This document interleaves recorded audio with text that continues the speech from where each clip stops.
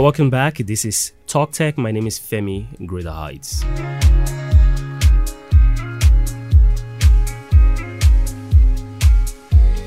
Now, sequel to the update that WhatsApp will be restricting your airflow.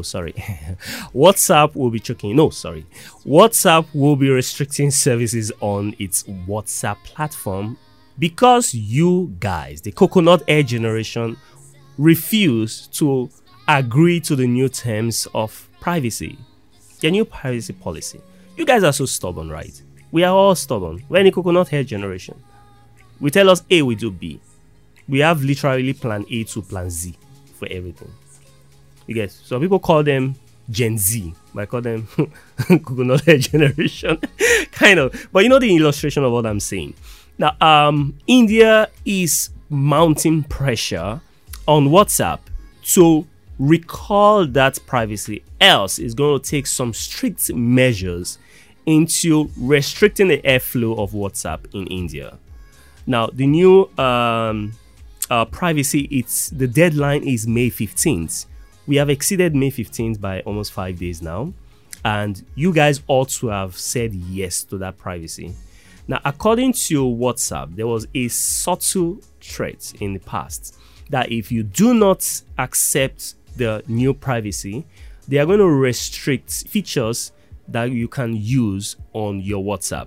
And eventually, if you still end up not accepting, they would delete your WhatsApp account. Now, WhatsApp has come forward and say, oh, we are so sorry. That was too mean. We're trying to sue mean. We didn't mean that. Please forgive us. We're not going to delete your account. But we all know that if you do not use your WhatsApp for 120 days, like you register your WhatsApp, you remove your SIM. If you do not use your WhatsApp for 120 days, it is deleted. So that is WhatsApp protocol anyway. So have that at the back of your mind.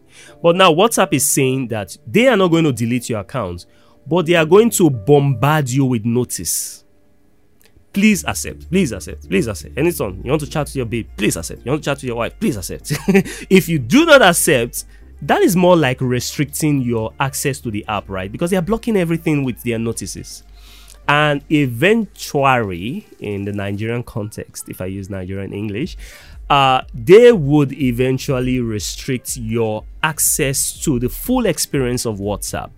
So they are urging you, in the name of tech, to accept their new privacy policy. Tobacco, you're gonna see crazy. They didn't say that, but that's almost what they mean. So tobacco, you're gonna see crazy. Am I really? So something like that scenario. But India is mounting pressure on WhatsApp that this is not good for our people. This is not good for India. You cannot use this privacy policy, and they are going head to head. And the next couple of days will unveil what will happen to WhatsApp in India. Would they have restriction on WhatsApp? Would WhatsApp back down and cancel that privacy for only India and maybe leave it for Africa or Nigeria? Or would WhatsApp scrap the entire privacy policy in total?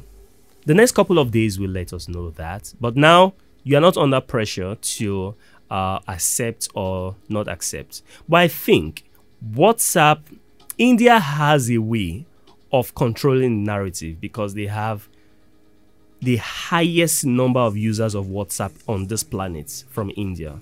So they can say, oh, we don't like this. You have to bend to them. If not, India has almost the population to switch to Telegram overnight. Telegram already has a payment system, just the way WhatsApp has WhatsApp Pay. And WhatsApp wants to get the payment system right in India.